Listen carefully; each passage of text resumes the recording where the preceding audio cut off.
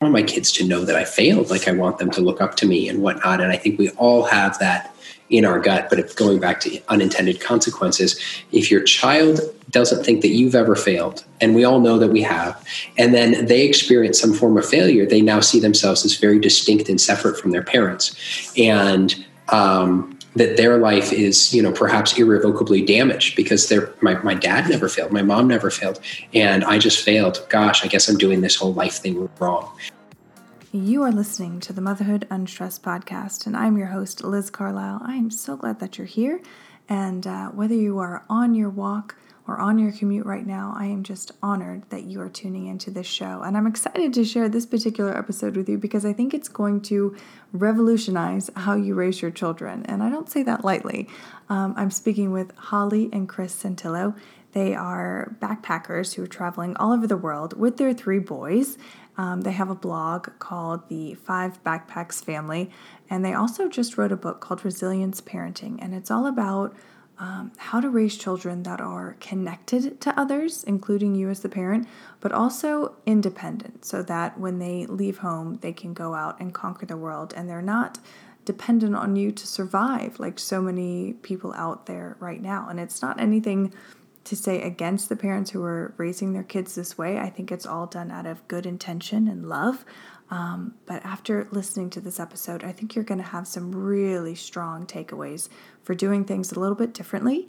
It might seem a little more hardcore initially, but in the end, your children are going to thank you for it because they're going to be strong and they're going to be able to go out into the world and handle all that life throws at us, which is, crucial to our success and to your success. So I hope you enjoy this episode. Of course, please share it with a friend if you think they might benefit from it. And of course, leave us a review if you haven't already. Thanks, guys, and enjoy the episode.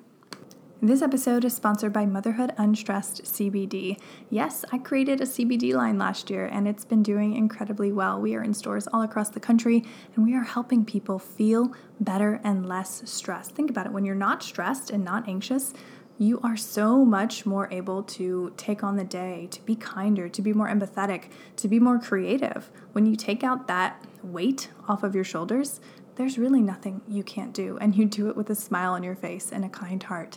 That's why I had to get into the CBD business, because it changed my life dramatically, and I just felt amazing. So that's what I'm sharing with you guys. You can find us in select stores across the country, which are listed on the website, or you can just buy direct from the website at motherhoodunstressed.com. Well, hello, guys. Welcome to the Motherhood Unstressed podcast. I'm so glad that you're here. Before we get going, I always like to orient our audience. Where are you right now? We are in Badlands National Park, and we are hiding in a corner of the bed and breakfast we're staying in and hoping that no one else wanders into this room to play ping pong at any moment. And just to be clear, to give a little edge to the story, we are sleeping in an 1880s homestead. I woke up with a tick in my sleeping bag this morning and mouse poop all over stuff. So yes, right now we're in the really nice part, but breakfast is drunk with you. We're cheating because we came to kind of like the main house of this. Wow. So to kind of give everyone a little bit of background about you, you are completely nomadic now. You're homeschooling your children. Take us through how that all came about. Oh my gosh. Well, just like all good stories, it's becoming legend, and we're not really sure where the truth lies anymore, but it's somewhere in between his point of view and mine. We thought, let's do something different than where we are, not just be accidentally here in the mainstream barreling down, but try something new. And not only that, this is something we thought if we had it all to do over again, instead of just rushing right off into college, again, with the mainstream, we would have taken a couple years to find out exactly what it is we wanted to do on this planet by exploring the planet. So, and even before this trip, just our choice to homeschool, and obviously it doesn't make sense for everybody, and it's not for everybody, just kind of stems from the fact that we really like our kids and we enjoy them and we enjoy being around them and we like being part of their accomplishments and their growth and their development. And so homeschooling for us, because with our foundation as educators, made so much sense because it was just another way for us to connect with our kids a little bit more, spend more time together, and and kind of cherish these years that we have together. Indeed. That's so beautiful. I love that. I love that perspective. And I think it's something that a lot of people aspire to and they want that, but they just don't take that leap, that final decision where they're selling everything and becoming completely nomadic. Do you remember the moment where you decided to yes, this is what we're going to do and we're not afraid? I remember the many moments when Chris said, I really think we're never, ever going to do it. I don't think we're ever going to do it. I said, babe, we're going to do it. We were driving back. I do remember distinctly we did we were living in DC before, and we did a road trip kind of to the Northeast up to New York, and we visited Albany, and we did an homage to Hamilton. We went to his wife's father's, the Schuyler house, and we went camping, and we went to a seminar that I was interested in, and visited some friends for the 4th of July. Just this wonderful, well-rounded road trip, educational, entertaining, outdoorsy, everything you could hope for kind of trip over the course of a couple of weeks. And we were driving. Near-death experience. Near-death experience. That's an important part of good road trip. Yeah, that was good. Almost killed all. It was minor. It was no big deal. And controlled near-death experience. I think near-death makes it sound bigger than it is. We just almost all died of dehydration because we went camping without any water. Oh my God! You shouldn't do. Not recommended. No, I don't know if you do camping survival tips on your podcast. Don't go camping without water. And but we were driving back from that, and I think we were actually rushing back, driving overnight with the kids sleeping in the back seat, so that we could you're right. get back in time for real life. And I kind of turned home. Why are we going back? And we finally concluded it was because, we had a house and a business and responsibilities and, certain math, if you will. And then we spent the next couple of years trying to remedy all of those. I think the moment that you're asking about was the moment Chris sat down with his team of martial arts teachers and said, this is what I want to do. And I think you guys are going to do great without me. And they are. Yeah. I'm not sure they noticed I left. I love it. Okay, so let's dive into why we're here right now, what we're going to talk about for the audience. You wrote a best-selling book, and talk to us about why this particular topic, resilience parenting, was so important for you to get out into the world. And before that, what is resilience parenting? Okay. Well, we were just chatting with a gentleman downstairs who has a similar mission. It was so good to hear from another perspective that the generation of children who are up and coming seem to be struggling in ways that they shouldn't have to be struggling because well, you have to contextualize it. He spoke of it so positively. He's a pastor. He did. He spoke of so positively about all of these millennials and how gratifying it is to work with them. And we finally, which was a really positive spin on it. Yeah. And it's because they need so much help. And so he really enjoys working with all of these millennials who desperately need as much guidance and mentorship as possible because they didn't necessarily get it during their childhood. So, but he said it so positively. Yeah, no, he's lovely. So right, that we have, or at least these kids seem to have everything that they need, all the tools ostensibly to go out and conquer the world in their own way. And yet are scared and on their parents' sofas, or on the flip side, are so disconnected from their parents that they walk out the door as soon as they possibly can, and long before they're ready to conquer the world, and end up kind of falling short. So our message is really with this idea of connectedness and independence, and that we all are on these spectrums, and that we feel that society is making a false dilemma of the whole concept, and that we do not, in fact, have to choose between connection and independence, but rather we can develop both of them in parallel and should. And so I feel that there are some families, as Holly was talking about, there are some families where they are protecting their child from, or their children from scary situations, from dangerous situations, from rejection, from disappointment, from failure, all of the things that help us that are necessary for developing independence. And then there are other families where they have all of that independence, but they've accomplished it by kind of shutting off and requiring kids to kind of fend for themselves. Right. Why do you think so many parents fail to find that sweet balance on that spectrum between connectedness and independence? So we took a couple stabs at why culturally it happens. And then the book addresses how parents can combat it. So maybe the answer to your question is the opposite. It's that parents tend to act as disciplinarians or maybe as friends towards their children.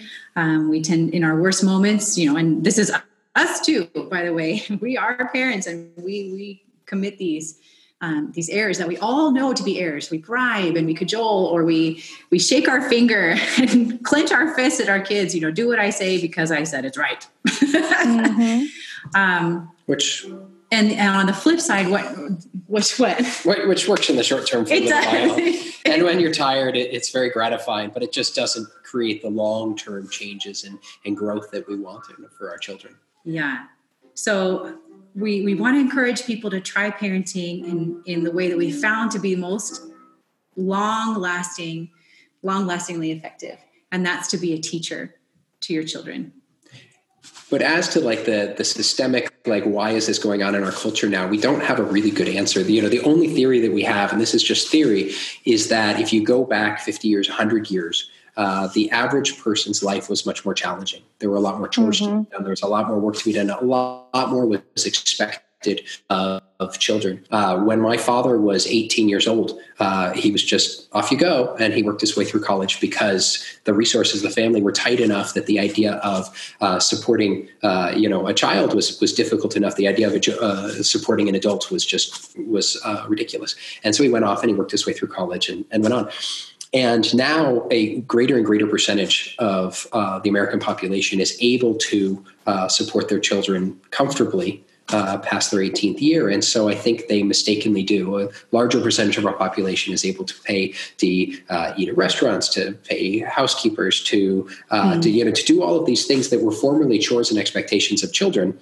Are now being done by other people because of affluence. And it's super ironic, of course, because we all like our housekeepers and we like our restaurants and we like our affluence to the degree that we each have it. But I think that one of the unintended consequences is if we stopped expecting things of our children. Mm-hmm. And when we stopped expecting things of our children, they stopped being able to do things, which shouldn't be surprising. And that we have to do things. As we said, we're at this B&B. And this is a functioning ranch here in the Badlands. And the 10-year-old, I think it's 10 it gets to 40 degrees below zero here, in the winter. And the hosts have 3 children. And the 10-year-old pulled up in a 4-wheeler and went out to bottle feed the calf. Oh, and he pulled up in the 4-wheeler because he was helping the 80-year-old woman staying here because she couldn't take the stairs. It wasn't even just the chores, but also a connectedness to understanding other people's needs.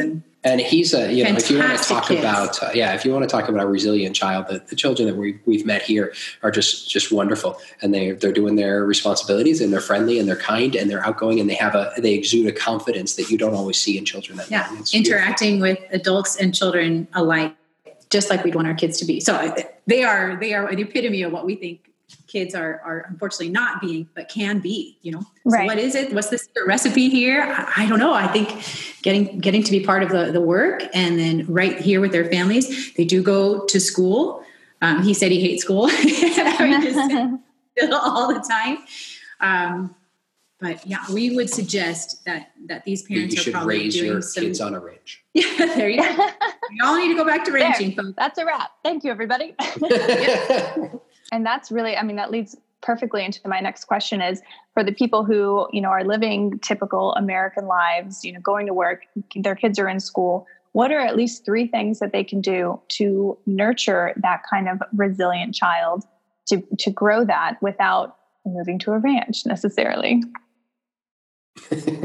Yeah, that's a fair question. That's a fair answer, because we're not all going to, right? And we aren't all going to pick up and sell our homes to travel around the world. Well, we think it's important that parents not be afraid to let their kids fail. And that might just be the number one thing, right? And it starts so early. You got to be able to let your kid fall and scrape his or her knee and not run. They're going to look at you and say, "Now what, Mom? What does this mean?" Mm-hmm. Get on up, kiddo, or not even say a thing, right? And then running parallel with that is we need to be very comfortable with our children knowing about our failures. is that we need to be very comfortable letting our children not just know, and then I went to this school and I got this job and I got this promotion, and you can be successful too, but rather say, and there was this time I applied for this job and I didn't get this. And then I tried out for the school play and I didn't, or I did, and then I did a terrible job, or the business that I founded and how it went bankrupt and whatnot. That's a true one.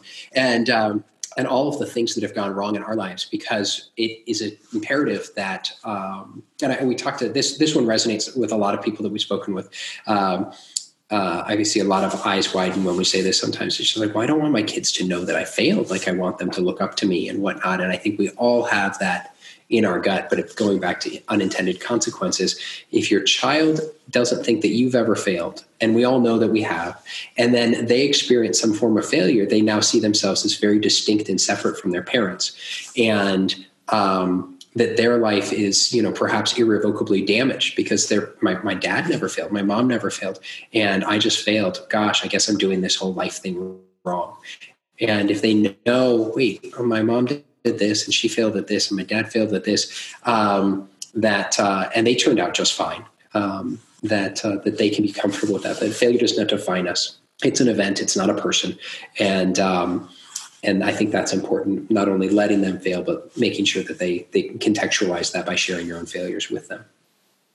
I really liked what you wrote on your introduction to your website, that you were tired of trying to be perfect. It's a purposeless goal. And by sharing those kinds of things with our children, they will, yes, they're going to see us as human, and they might doubt the next time that we try to tell them what to do. Like, ooh, is that really the right answer? I still know more than they do. Yeah. I'm not perfect. I'm still 30 plus years of additional life experience that they don't have. So I don't have any problem with that. And I'm bigger and stronger. Don't forget that. But it's a true relation. Trying to create a relationship on a perfect parent is not true. Yeah. No, I think that's so accurate. And like when you were speaking, it was completely resonating with me. Because again, like I grew up in a household where my parents were perfect, they always had this air about them. So if you messed up, it was like the end of the world. And for me, looking back at that now as like, woke or whatever, I'm like, oh, like I understand why they did it that way. But I think a lot of the time I could have bounced back faster if I would have had that grace for myself and been like, oh, it's okay. It's okay. This happens. So yeah, I'm definitely taking that away from this interview, at least, to do that more for my children and to be a little more authentic and real with them about things I maybe have failed at in life, and that it's okay. You're going to be okay. Just keep pushing. So you talk a lot. I loved your book. Actually, I read it on the plane to Colorado Springs a couple weeks ago, and I was just loving every single page. I like how you talk a lot about dependency. So can you dive in a little bit about that and why dependency is not necessarily a good thing? Sure, absolutely. So we talk about, independent, and we talk about connected, and then we talk about, what I think is commonly called codependence. That if a person, whether this is a husband and wife or a child and parent or friends or, any relationship, if two people are well connected, but they can't function independent of the other, that's not a healthy relationship, that's codependent. And so when we raise this child who is, dependent on us, who loves us and is connected with us and shares all of their deepest, closest feelings, but they can't go out into the world and interact separate from us, then we've created this very unhealthy codependence. And that's what we need to combat. And we kind of brushed against it earlier, that I think that there's a belief that if you give your kids this independence so that they aren't dependent on you, I need new words, I need more synonyms, then you won't have that connection. But I would argue, in fact, that the greatest connection that you can have with another person is only possible to the extent that you're both independent. I think it puts a pall over your over your relationship if it only exists if it's necessary. Does that make any sense? That if my child knows that they can't survive without me, then we aren't really having a unique two independent, healthy people coming together, which I know sounds counterintuitive. Yeah, no, it's true. Says my independent and strongly connected wife. There you go. So every time you talk about that, I think to myself, I really need to know all of our bank passwords. Yes, you do, lady. I have a lot of friends who have that situation. Like they're still young. They're 3 to 4 years old. But it's like they can't even go and play by themselves in the next room. So what would you say to them? What are some actionable steps that they can take? Okay. We've seen it a lot in the studios, right? That's kind of our laboratory, so to speak, of learning about parenting and seeing the things that work and that don't work. Parents are really quick to explain, to give the children terms for their behavior that in the end are going to sabotage them. I hear it all the time. So, you're shy right now. Okay, you're shy. And now the child is identifying, that's who I am. I must be shy. And being shy is what this feeling is of, I don't want to go in there and talk to them. And not only that, it's not just a feeling, but it's my person. Well, and further, they're getting reinforced positive attention to because there's a cuteness to being shy. And so by behaving in this antisocial way, they're actually getting the attention that they crave. And young children, we all know this, young children don't distinguish between positive and negative attention. They just want attention. But our part of our responsibility is to teach them to only seek attention in positive ways. And the easiest way to teach your children to only seek attention in positive ways is to never give attention for negative behavior. And being shy is a negative behavior. It's not evil. It's not bad. It's just it's an antisocial behavior. Mm-hmm. I remember, I'm parenting older children now, but I get flashbacks of what it used to be every now and then. No. I remember it being so important to pre-frame is the word we'd use in teaching. Pre-frame what it was we were going to experience. So if it happened in the car, okay, or maybe even better face-to-face, here's what we're about to do, children. We're going to walk in, and there's going to be a room full of people you've never met. And there are probably going to be toys over in this corner and probably some things that you're interested in doing. And you're going to have a couple choices about what it is you want to do. And you might be feeling this way. You might be feeling that way. But I want you to understand, like, this is the situation. So they don't walk in and just get kind of blindsided, if you know what I mean. I found that hugely important. And I know parents of young kids find this really useful, right? The kids just don't like feeling that they're being pulled along through this day completely towed by a rope behind a boat. You have no idea what you're going to hit. Give them a ski to stand on, right? Let them know what they're in for. And that's just like your lesson for the day. It's you're preparing. Well, and then from there you can start creating expectations. So, we're going to this dinner party and there's going to be the Joneses are going to be here and Susie and her wife is going to be here and whatnot.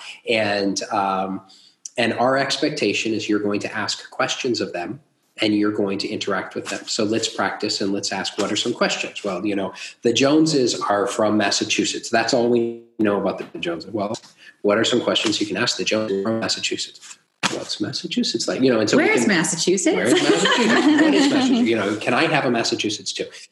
And so in the car, we can, or in the afternoon before the dinner party, we could be, practicing and rehearsing. And like we say, rep it out. If you want to get good at something, you need to do repetitions. Mm-hmm.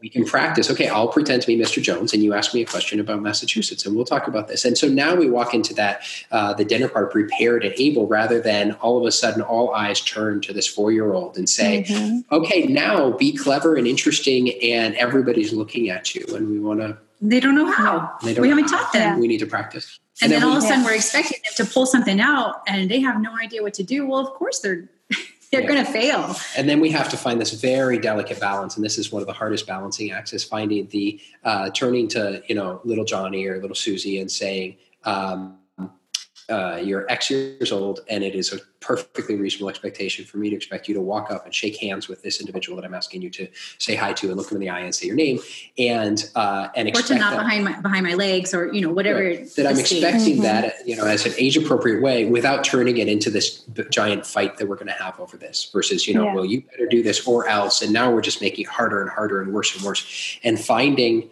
we have a whole chapter on this in the book, is finding, age appropriate, developmentally appropriate challenges that are challenging but not overwhelming. Mm-hmm. And if I put you in a position where and challenge you, this is going to be a little hard, it's going to be a little uncomfortable, but you're going to stretch outside your comfort zone and you're going to do this and you're going to succeed. And that's going to be one more tiny victory under your belt.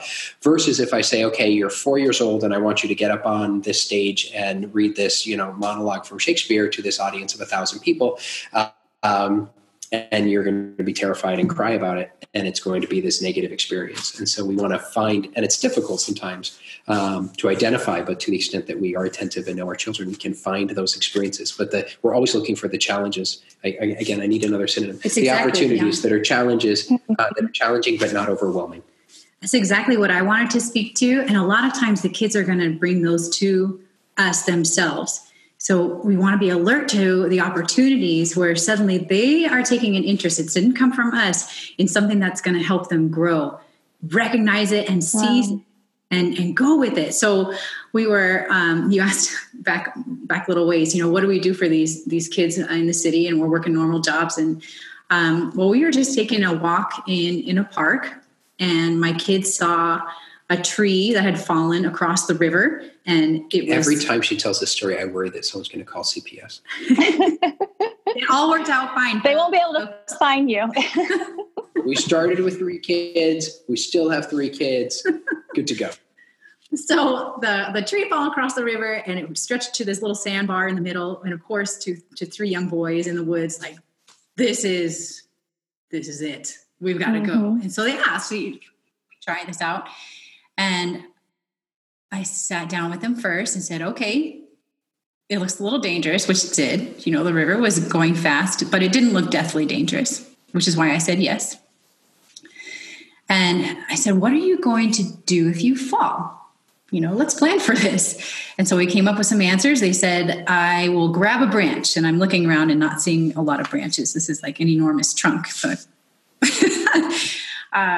people listening to the podcast cannot see my arm gestures. An enormous trunk.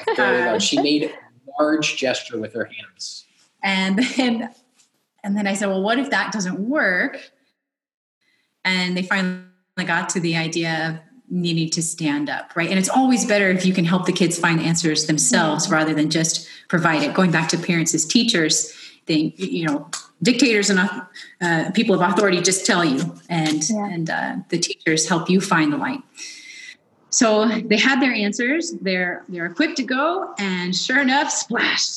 My 6-year-old falls right in, and he did manage to find a branch to grab onto, and he was struggling. And this is the moment in which parents, ourselves included, often fail to do our best. We rush in to save them. Yeah, what we're tempted to do is go save our child's life. And Holly's message here is that's not always the right choice.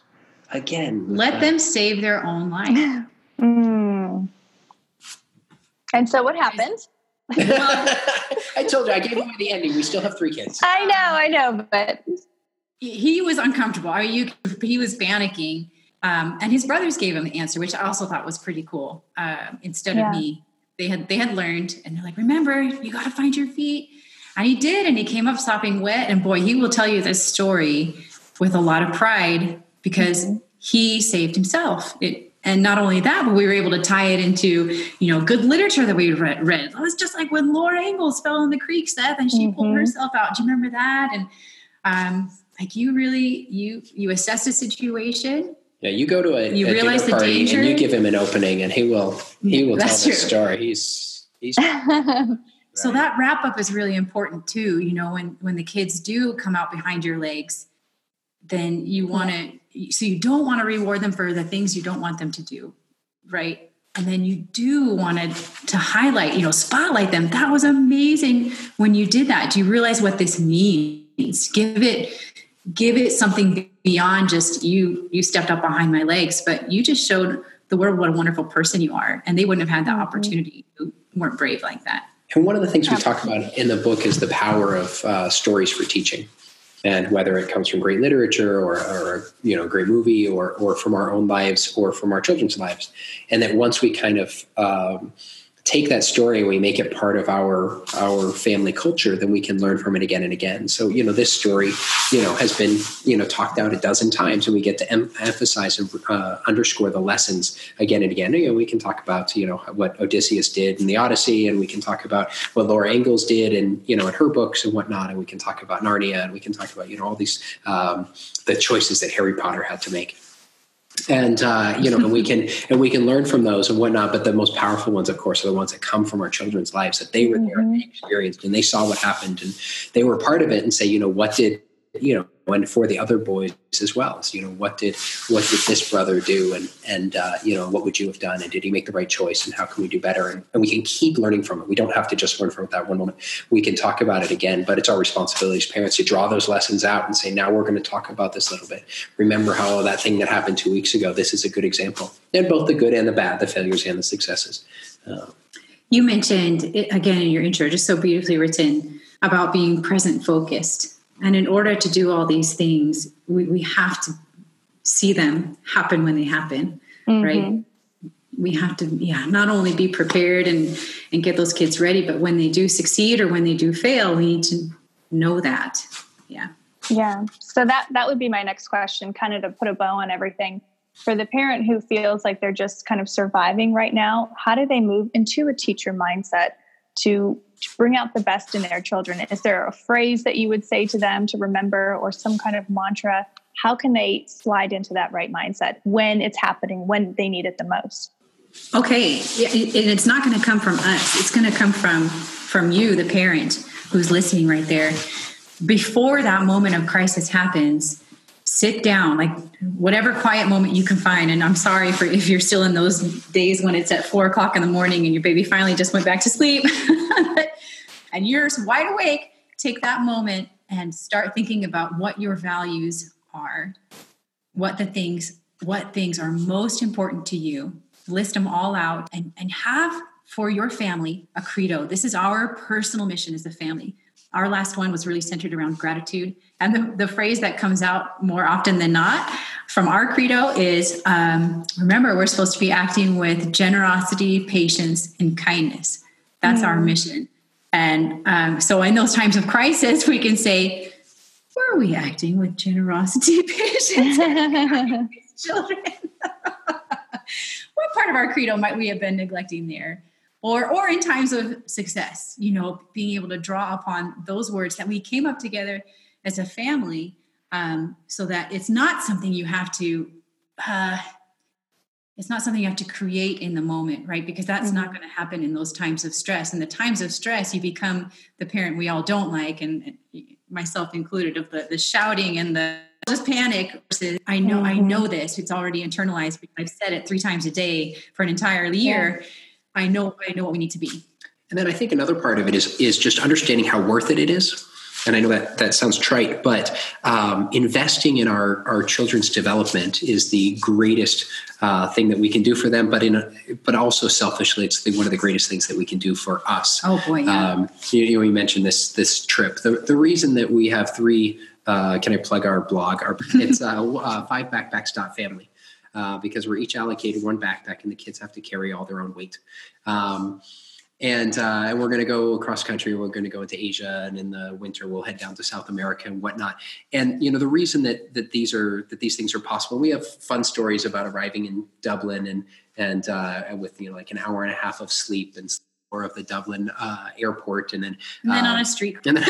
Well, we took as our middle child likes to tell the story. We were awake enough to find the bus, but we weren't awake enough to get on the right bus. So we got on the wrong bus and headed to the wrong part of Dublin. And then I was too stubborn to get a taxi because they obey laws in Ireland, so you can't put 5 people plus a driver in a taxi. So I'm just like, just walk. It's only 5 miles, so we walked for 5 kilometers. So 5 kilometers with our backpacks through downtown Dublin, and then we can't find the Airbnb because it just doesn't seem to exist. And we drop our packs and we're running around. It just drags on. And we finally get somewhere at like 3 p.m. We finally get to a bed.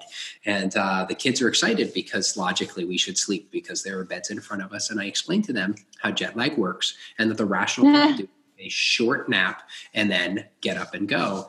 And so we take a half-hour nap and then we head back into the city and we go to 2 more museums and we go to dinner, and then they come back at 10 o'clock, and they, in the last 36 hours of their lives, have slept for like 2 hours.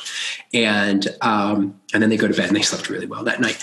And during this experience, we had 0 tears, 0 tantrums, 0 complaints. And it's because of the years, the investment in making sure that we are teaching the lessons and explaining why we're not letting them sleep. We're not. Oh yeah, you are so good about, I remember this, you were so good about preparing them for weeks in advance. Like, just so you know, this is the flight we booked and this is what we're going to experience.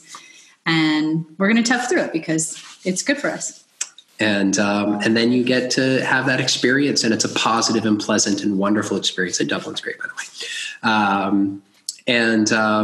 But if you instead just meet every short-term situation, and full disclosure, I've met a lot of situations with my children with the short-term remedy of, pointing my finger and saying, do this now, and not explaining myself and whatnot. And you get the short-term behavior that you want. You get the kid to be quiet when you want the kid to be quiet, and you get the, toys picked up when they need to be picked up, but you don't teach the broader lesson.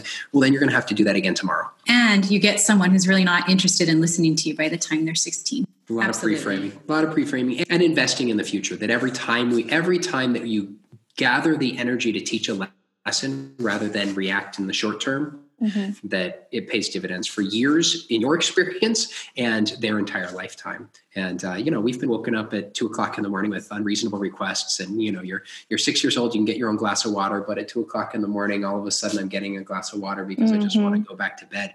And we've all been, made those short-term decisions as well. But every time that you invest in the future, it's worth it, and it pays off in the long run. Like I said, and I can't say it enough, it pays off for your child's whole life and their life experience. But it also makes your experience during the next 18 years more pleasant as well. Yeah. I think that's crucial. Like, yes, there is a little bit more work in the beginning, but it's so worth it. Mm-hmm. Okay. All right. Well, now it is time for our rapid fire question section. You said this would be all about mathematics, I think. Yes. Complicated. Okay. Resilient parenting is? Really easy. Ooh. No. Did I get it wrong? I think that's the wrong answer. No, it's challenging but worth it. Okay. Adaptable, and able to recover. Love that answer. It's better than my answer. You guys need your own show. This has been hilarious. No, seriously. Okay. I'm grateful for my family. Oh. The world needs love and light. I'm going to take that one from another person who's road schooling. Love and light. Patience and understanding. Okay. Now this one is for both of you. What's something that you've learned in life that you wish someone would have told you earlier on? That having kids is the most gratifying experience you can possibly have. The last one, I had this same question, believe it or not. And it was on a blog with someone who worked as a birth nurse. Mm. And the one that popped into my head then was much more relevant. And of course, now it's stuck in my mind. But I wish someone had taught me that miscarriages were so common. And I know it really doesn't have a place necessarily in this. No, that's okay. But that's what's in my mind. I wish I had known that is an experience that many women have, and that I could have talked to other people about my experience with them. That's powerful. Yeah, I mean, that's why we're here, right? Just to talk about things to make life perfect. Yes. Yeah. Right. Awesome. Okay, so where can our audience find you guys online? I know you mentioned the blog earlier, but I want you to mention it again. All of the things. Give us all of the places to find you. So our travel blog, as we travel around the world, is 5backpacks.family. The website for our book, Resilience Parenting, is resilienceparenting.info. And we're on Amazon and 1,000 other places, wherever you look, I hope. And I have to say, I really enjoyed talking with you. And it's been so exciting to think that perhaps our voices are going to be heard, but more importantly, not our voices, but just the idea that we can be stronger parents. And so the audience knows out there, we are making ourselves better parents through talking about this. Oh, it's the worst. She quotes our book at me. Chapter 4, you said you shouldn't do that. I'm like, and I just get so excited by the idea of how to do this our very, very best. Mm-hmm. And you have such a beautiful message in your blog and podcast, and we just think it's wonderful. Grateful. Well, thank you so much. I'm honored to have you both on the show, to be spreading this idea to the world. This is definitely an idea that the world needs right now. That would be my answer to that. So thank you for everything that you're doing. Thank you for being amazing parents and lights in your own right. So thank you. Thank you. You have been listening to the Motherhood Unstressed podcast, and I'm your host, Liz Carlisle. Thank you so much for tuning in. Thank you for sharing this with a friend. Thank you for leaving us a review if you haven't already. That's really how the show grows and gets out there to more and more people. We are in countries all over the world, and we are spreading, and it's because of you. It's because you share it. And if you haven't already, definitely go check out Chris and Holly's blog. It's 5backpacks.family. They are traveling all over the world with their 3 boys. It's fascinating. And I love people who are really exhibiting exactly what they're preaching about on their platform. They are living resilience parenting every single day, and through their own actions are uplifting all of us. I know I'm going to take away so much from this conversation. I hope you will too. I really hope you enjoyed it, and I hope that it's going to make your family stronger and more positive and better than ever. See you next time.